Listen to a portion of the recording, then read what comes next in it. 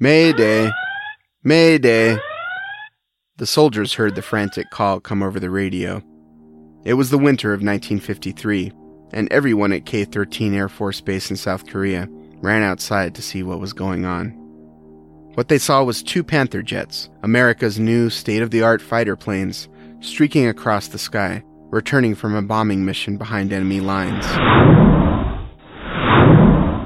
One of the jets was a giant fireball, hurtling toward the runway at 250 miles an hour, twice the usual landing speed, with a stream of fuel and smoke trailing behind it, the glow from its giant fire lighting up the dull February sky. The other jet seemed to be trying to guide the damaged plane home. The blazing jet had its landing gear up, meaning it was about to crash land on the concrete runway, and the life of the pilot inside was in peril. A fire crew rushed to spray flame-retardant foam on the runway so the inevitable explosion might be kept to a minimum. What most of the soldiers on the ground didn't know, what the pilot of the other plane didn't even know, was that the flyer at the controls of the damaged jet was the greatest hitter who ever lived. Marine Captain Theodore Samuel Williams, service number 037773. That's coming up on Fadeaway. Hi, everybody, and a very pleasant Sunday to you, wherever you may be.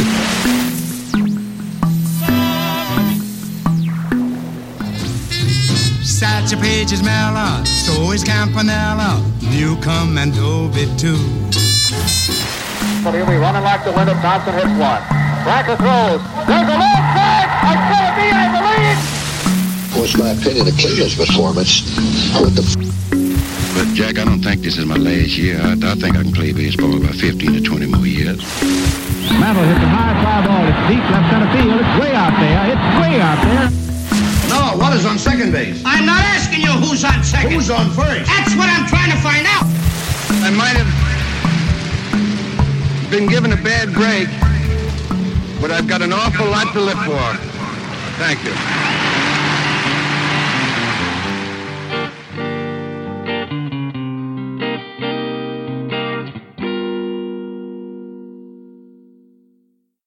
Hello, and welcome to the debut episode of Fadeaway, the baseball history podcast. I'm your host, Eric Enders, and before we begin, let me tell you a little bit about what we're going to do here. Fadeaway is a storytelling podcast. Although the subject is baseball history, to enjoy the show you don't have to be a history nut or a stats geek, although I'm both of those things. I hope Fadeaway will appeal to hardcore baseball enthusiasts, but also, just as importantly, to the captive audience riding along in the car. On this podcast, you won't hear discussions about whether WAR is better than OPS, although it is, or why Pee Wee Reese was better than Phil Rizzuto, although he was.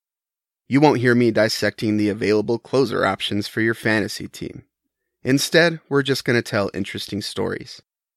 In future episodes, you'll hear about a World Series play so hotly debated that the man who made it only revealed its secrets in a sealed letter to be opened after his death. You'll hear about the baseball legend who was nearly murdered by his socks. You'll find out how Cool Papa Bell got the name Cool Papa Bell. And if you tune into episode 4, you'll even hear a basketball story, and a really good one too. Alright, enough explanation. Let's get on with the show. Today, 2 stories about baseball players who became pilots. In part 2 of this episode, which is available as a separate download, you'll hear how Cubs legend Ken Hubbs overcame his fear of flying. But first, let's get back to Ted Williams and that crash landing in Korea.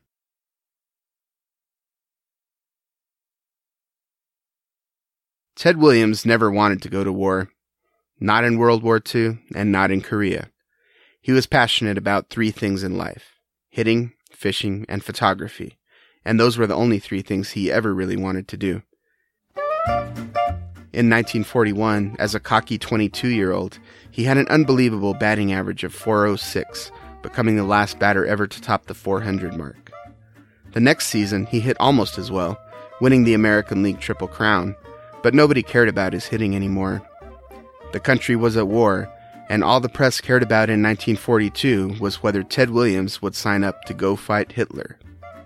At the beginning of the season, his draft board had classified him 3A, someone who was healthy enough to fight, but who had dependents for whom they were the sole source of support. In Ted's case, this was true. He was, in fact, supporting his mother financially. He got the same deferment anyone else in that situation would have gotten. But the press, as the press will do, created a story where there really wasn't one. Every day, barbed news articles poked at Williams over his deferment. They did everything short of calling him a coward. The draft board caved to public pressure and reclassified him 1A, and when Williams appealed that decision, the newspapers ratcheted up their efforts to portray him as yellow. The public turned on him.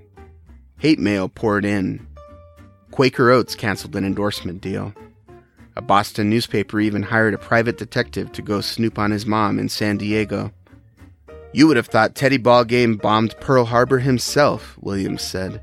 In fact, Ted had no objections to joining the military. He knew it was inevitable, but he decided to appeal on principle, for the right to have the draft system treat him like any other potential soldier, instead of singling him out for early induction just because he was an athlete. Williams won his appeal and remained classified 3A. He decided he'd made his point, though, so he immediately went to the nearest recruitment office and signed up to be a fighter pilot in the Navy.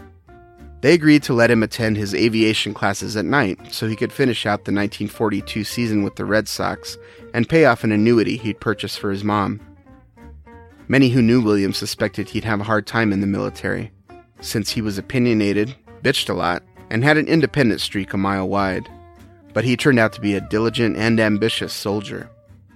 Most ball players who signed up for the service, especially those with, say, 56-game hitting streaks, never saw combat. They usually spent their enlistment playing sports and turning themselves over to be used by the military's propaganda machine. Ted Williams wanted none of that. If he was going to be a soldier, he was determined to be the best damn soldier there was. "I don't want any soft berth teaching gymnastics," he grumbled. Most fighter pilots were college graduates, and Ted, with his high school education, had to work doubly hard to keep up in the advanced mathematics and physics courses. He studied long hours and followed the rules. He was also highly intelligent. He mastered intricate problems in 15 minutes, which took the average cadet an hour, said his Red Sox teammate Johnny Pesky, who was in the same courses. Williams completed training phases in Massachusetts, then Indiana, North Carolina, and finally Florida, where he became one of the elite 10% of Navy flyers who were accepted to become fighter pilots in the Marines. But Ted Williams's commanding officers had a different vision for his service to his country than Williams himself did. After all, the military didn't need more pilots. They had trained 62,000 of them, but possessed nowhere near that number of planes for them to fly. So after earning his wings, Williams was assigned to stay at his base in Sarasota, Florida, and teach others how to fly. His commanding officers also forced him to play on the camp baseball team for PR purposes, even though that was the last thing he wanted to do. Williams spent most of the rest of the war in Sarasota. Eventually, he was sent to the Pacific Theater, but he was still in San Francisco, waiting to be shipped out when the Japanese surrendered and the war ended. Ted Williams never saw a day of combat in World War II. But he did fly over 1,000 hours in fighter planes, 300 of them as an instructor. After the war, Ted, like most pilots, stayed enlisted in the reserves, although he believed he had a gentleman's agreement with the Marines. They wouldn't call him up for active duty as long as he made occasional PR appearances on their behalf. But the Marines had royally screwed up. After World War II, they had discharged every active duty fighter pilot. And when the Korean War began 6 years later, they were forced to call up a bunch of pilots from the reserves. Only they didn't call up the active reserves, the Marines who had been drilling and flying planes every month since the last war ended. Instead, they called up the inactive reserves, like Captain Ted Williams, people who hadn't touched a control stick in 6 years. Williams was pissed to be recalled. "I was 34 years old," he said. "I had already served in World War II. I didn't think it was fair. I didn't think it was right to be called up again." Williams's recall to active duty for Korea smelled so fishy, in fact, that some historians believe it was a flat-out mistake, a clerical error on the military's part, or that perhaps Williams was once again singled out for duty because of his fame. In any case, Williams once again traded his $100,000 baseball contract for the $4,200 annual salary of a captain in the Marine Corps.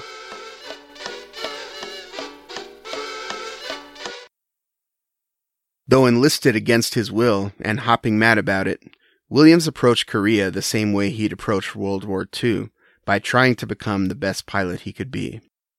He was excited because he'd get to fly a jet plane, a type of aircraft new to the military, and for that matter, to the world. With a top speed of 600 miles per hour and a max altitude of 8 miles high, Williams loved the feeling of exhilaration and freedom he got from his sleek, navy blue Panther jet.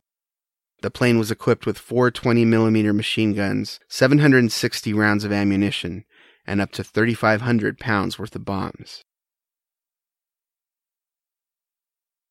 Before being deployed to Korea, Ted underwent several months of jet training as well as cold weather survival training to prepare for the harsh Korean winter. In January 1953, Ted and his fellow Marines arrived at a desolate camp near Bridgeport, California, a starkly beautiful locale near the steep eastern slopes of the unforgiving Sierra Nevada. They were dropped off at 13,000 feet in the dead of winter, given some thermal clothing and a few rations, and tasked with surviving 4 days in the wilderness on their own. A century earlier, the Donner Party had failed a similar test, but Ted and his fellow Marines made it through. In Korea, Williams was assigned to Marine Fighting Squadron 311, known as the Tomcats.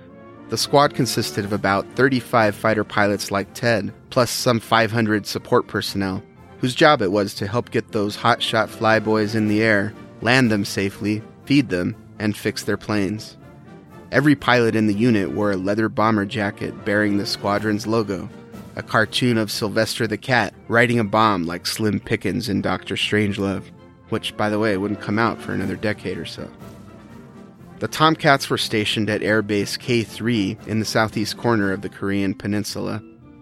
From there, they flew bombing raids toward enemy lines 200 miles away. It was dangerous work. A few months before Williams got there, 12 planes had taken off on a bombing raid, but didn't have enough fuel to make it back. 6 of the 12 made emergency landings at another base. The other 6 were never seen again. Later it was discovered they had lost visibility in the fog, and all 6 planes had flown, one right after the other, into the side of a mountain.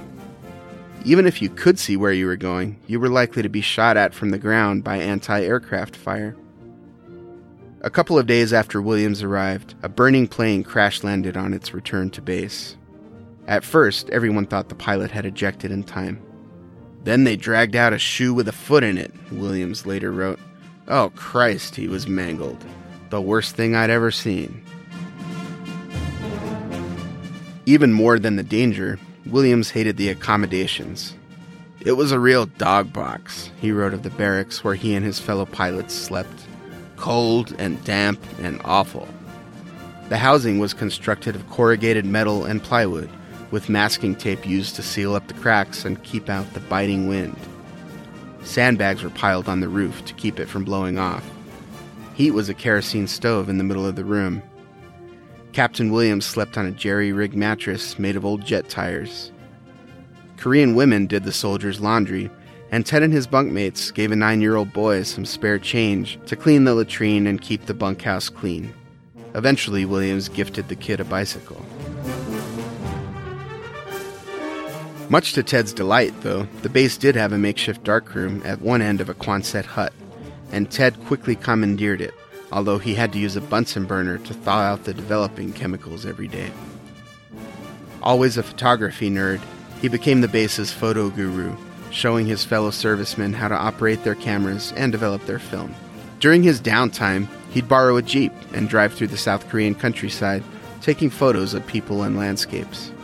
He'd usually take a fishing rod along, too. Williams was in a melancholy mood for most of the 5 months he was in Korea. He complained about the dreary weather. He wrote to a friend that he expected to be killed in action. He told anyone who asked that even if he survived, he probably would never play baseball again. He heard from pals back home that his wife was living the high life, partying with other men in Miami nightclubs. On one such occasion, her picture was even printed in the paper. Williams's fellow Marines, even the ones who liked him, thought of him as a loner, always off in the darkroom or sitting by himself in the corner. Still, he got along with most everybody, as long as they didn't try to blow smoke up his ass. Williams had little respect for the camp's leadership, who were constantly fawning over him, inviting him to dinners, and using him as a PR prop. He preferred the company of ordinary soldiers. He demanded, and usually received, no special treatment. His fellow Marines playfully called him Bush, as in Bush Leaguer. He hated talking baseball, but he'd talk your ear off about fishing. There are many stories of soldiers striking up a friendship with Williams, and not finding out he was a famous ball player until days or weeks later. He stayed away from the baseball diamond as a rule of thumb, although he was occasionally cajoled into hitting fungos to the guys. Ted got along famously with one soldier in particular, a straight arrow major who bunked in the room next door. Like Ted, Major John Glenn didn't drink and rarely hung out at the officers' club. A college dropout and a truly gifted pilot, Glenn was called Magnet Ass by his fellow Marines for his propensity for getting shot at. One time, the squadron was given a week of rest and relaxation in Japan. Most of the Tomcats jokingly referred to this R&R time as INI, for intoxication and intercourse. They'd drink beer for a few pennies a glass, and then they'd pay the local women 50 cents for a roll in the hay. But Ted Williams and John Glenn usually passed on the debauchery. Their peers derisively dubbed them temples and shriners because they spent their week of R&R touring the temples and shrines of Japan. Williams and Glenn remained close after their military days, and Ted, of course, was thrilled 9 years later when old Magnet Ass became the first American astronaut to orbit the Earth. The K-3 base was kept in a state of constant readiness, which meant at all times, 24 hours a day, there were at least 2 pilots sitting on the runway in their cockpits, ready to take off at a moment's notice. This was actually the most dreaded part of a pilot's duty, sitting out there for 2 hours in the freezing cold. After a pilot got in the air, constant snow on the ground made it difficult to see one's intended targets, but that was only a problem for firing your machine guns. The bombs themselves were radar-controlled.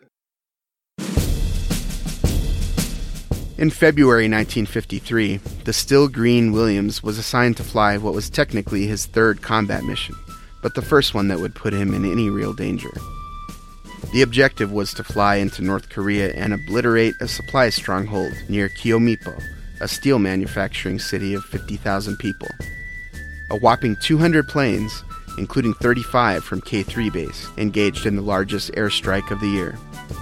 Those 35 planes from Ted's base alone fired 5,830 bullets and dropped 369 bombs that day, destroying 96 buildings. For this mission, Williams was part of a division consisting of 4 Panther fighter jets. His plane flew right behind the division leader, and when they spotted their target, a supposed hand grenade factory, they began to dive. Williams could see people on the ground below scattering for cover from the machine guns he was firing at them. A few brave souls fought back, spraying small arms fire into the air, although it would take a really lucky hit to disable one of the American planes. Finally, as their jets dove precipitously low, about 1,000 feet off the ground, Williams and his division dropped their payload of bombs. As soon as that happened, Ted Williams' world went dark. Williams later wrote that if anyone ever made a movie about his life, it should open with the few seconds that followed. The plane is flying, slow and sunny, and then bang, wham, boom, the biggest goddamn explosion ever on the screen. I mean, boom!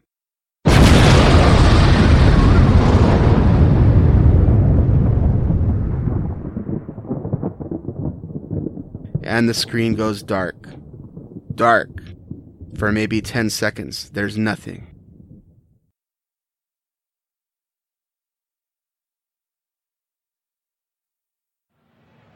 And then when it comes back, there's the ballpark and the crowd roaring. But for Williams to hear the roar of the crowd again, he would first have to make it back alive. "The stick stiffened up and was shaking," he wrote. "All the red lights were on in the plane, and the damn thing started to shake. There are so many lights on a jet that when anything goes seriously wrong, the lights almost blind you. I was in serious trouble." The violent shaking of his control stick told Ted that the jet had lost its hydraulics. The division leader, seeing Williams's plane trailing a stream of smoke, fuel, and hydraulic fluid behind it, radioed to him to bail out, but the blast had knocked out Ted's radio, so he couldn't hear. One of the other jets then pulled alongside Williams and, using hand signals for communication, motioned, "Follow me." That plane, piloted by one Lieutenant Larry Hawkins, tried to lead Williams back to safety, although he had no idea at the time that it was Ted Williams at the controls. After reaching South Korean airspace, the smart move would have been for Williams to ditch his plane into Gyeonggi Bay, or failing that, to eject and parachute down to the ground. Ignoring Lieutenant Hawkins's frantic hand signals, Williams did neither.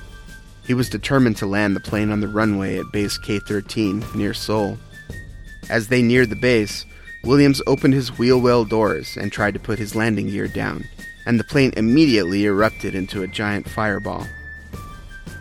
Not only had the attack knocked his landing gear out of commission, but opening the wheel doors had allowed an immense amount of oxygen to enter and feed the fire. Williams couldn't see the underside of his plane, of course, but he alertly sensed that opening the wheel well doors had only made things worse, so he closed them again. He would have to try to land without wheels. Williams brought the plane down on its bare steel belly, with the hellish sound of scraping metal at high speed, alerting everyone on base that a crash landing had occurred. For more than a mile, the plane skidded and screeched down the runway, shooting a trail of sparks behind it. Somehow, Williams avoided plowing into the fire crew and the other vehicles on the runway. As the plane slowed, he yanked the cord that was supposed to open his cockpit, but it wouldn't budge. That was disabled too. So he used the emergency ejector to blow the canopy off. With the jet still crawling to a stop, Williams scrambled out onto the wing, parachute still strapped to his back, and jumped down to the pavement. Fearing the explosion that would come when the fire reached the fuel tank, he ran for cover as quickly as he could. Decades later, those who were there would still marvel at the speed with which Williams scrambled to safety after exiting the plane. "I never saw a guy move that fast in all my life," Lieutenant Hawkins said. As Williams reached safety, the base chaplain ran out onto the runway, spread his hands wide, palms down, and shouted, "Safe!" Later, the chaplain would admit, "I've been waiting my whole life to do that." Ted's plane never did explode. The leak was bad enough that by the time he landed, his fuel was almost gone, so the Panther just sat there on the runway and burned to a crisp. Williams's only injuries were a skinned knee and sore ankles from his leap onto the runway. After a combat mission, it was base policy to serve each returning pilot a double shot of whiskey. Williams, usually a non-drinker, was whisked away to the officers' club, where he downed 4 shots. That evening, before going to bed, he looked up at the board where the next day's schedule was posted. He would be flying another combat mission the next morning at 0800 hours.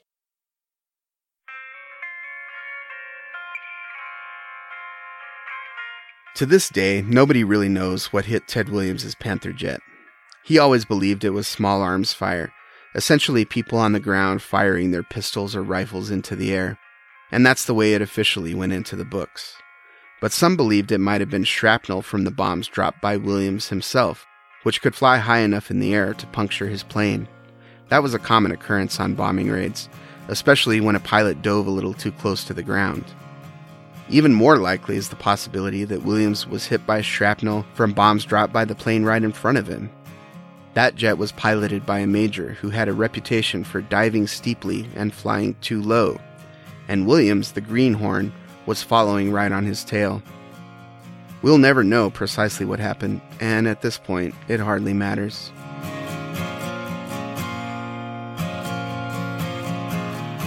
After being shot down, Ted Williams stayed in Korea for 4 more months and flew 36 more combat missions, including one in which his plane was shot full of holes, but he managed to land without incident.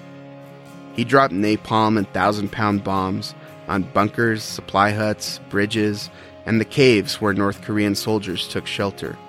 On 8 missions, he served as John Glenn's wingman. In June, Williams flew his last mission. Shortly thereafter, he was sent to a hospital ship with serious ear problems. He hadn't been able to hear properly since his 3rd combat mission, when the change in pressure from his plane's swift altitude drop blew out his eardrums. Often he would wake up in the morning and find blood on his pillow. After a few months of this, he was sent back to the U.S. for medical evaluation, although there were whispers that Williams' superiors thought he was a pain in the ass, and the medical reasons were just a pretext to send him home. Regardless, he was nearing the end of his service anyway. Most fighter pilots were rotated out after 40 combat missions. Williams had flown 39. He got home in time to throw out the first pitch at the Major League All-Star game. 2 weeks after that, the Korean War ended. 5 days after that, on August 1st, 1953, Captain Theodore S. Williams was officially discharged from duty. He was finished with Korea. But then again, he said, "I wonder if anyone ever really leaves Korea, even when you're thousands of miles away from its filth and mud and its nauseating stench no longer fills your nostrils."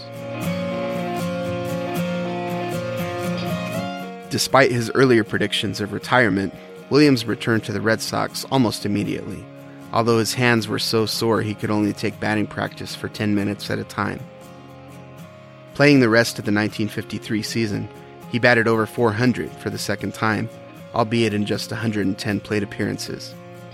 After Korea, Williams played 7 more full seasons, winning 2 more batting titles and making the All-Star team every year.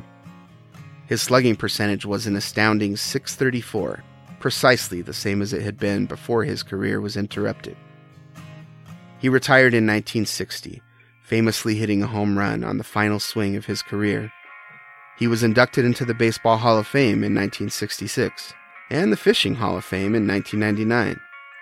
To the end, Ted Williams never regained the hearing he'd lost in one ear, and he certainly never forgot his time as a hotshot pilot in Korea, which were the hardest 5 months of his life. And the proudest.